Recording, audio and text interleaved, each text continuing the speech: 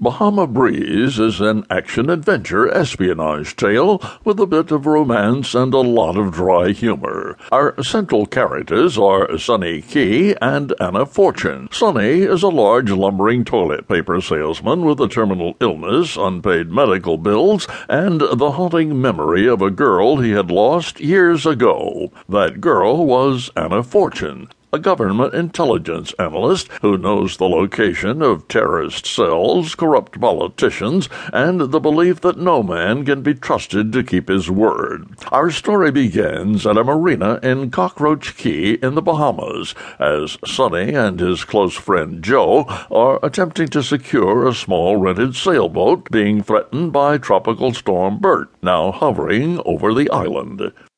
"You're an idiot, Joe. You know that? What was the last thing I told you to do before I crashed into the dock?" Sonny said. Hold on to the rope. Halyard. The big rope that raises the sail is a halyard. Now it's up there, and I'm down here, and you can't raise the main. Who cares? Why would anyone want to go sailing in this anyway? Good point, Sonny thought. Gale-force winds had whipped the tiny harbor into a foaming froth of whitecaps. Across the cove, trees tipped sideways, bending like inverted beach umbrellas, littering the sand with palm fronds and coconuts. Tourists huddled on motel balconies, pointing at the dark storm clouds rolling over the island. "I say we leave the rope up there and go back to the room," Joe added.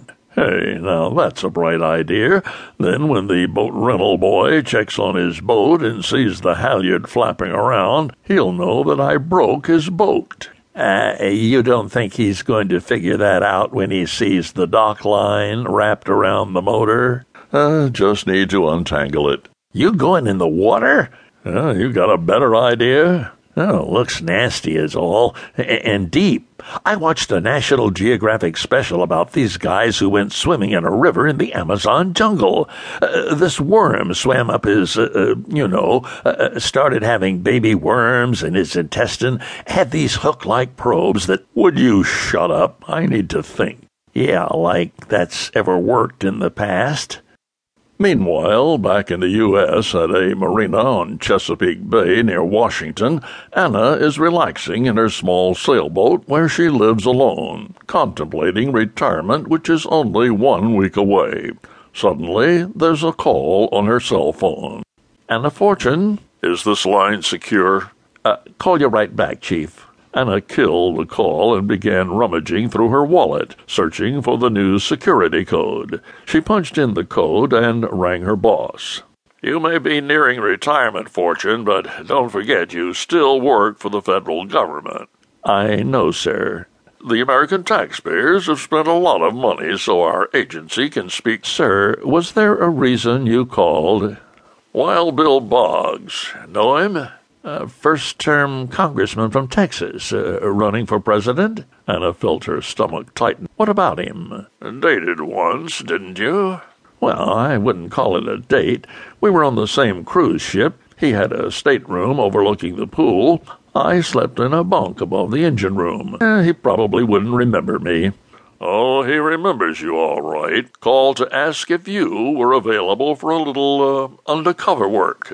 His words, not mine. He's got another of his fundraising junkets planned for this weekend in the Bahamas." "You want me to babysit Boggs?" "Well, when you put it that way, yes, that's exactly what I want you to do." "Why me?" "Why not? We're hip-deep in more important things like tracking Al-Qaeda, Al Roker's calorie intake, and Al Franken's visits to the men's room. Anyway, think of this assignment as a vacation. Your flight leaves out of BWI at 3:10 p.m. "I'll phone you when I get there, sir. And just make sure Human Resources has my retirement package ready to sign when I get back." "You mean if you get back?"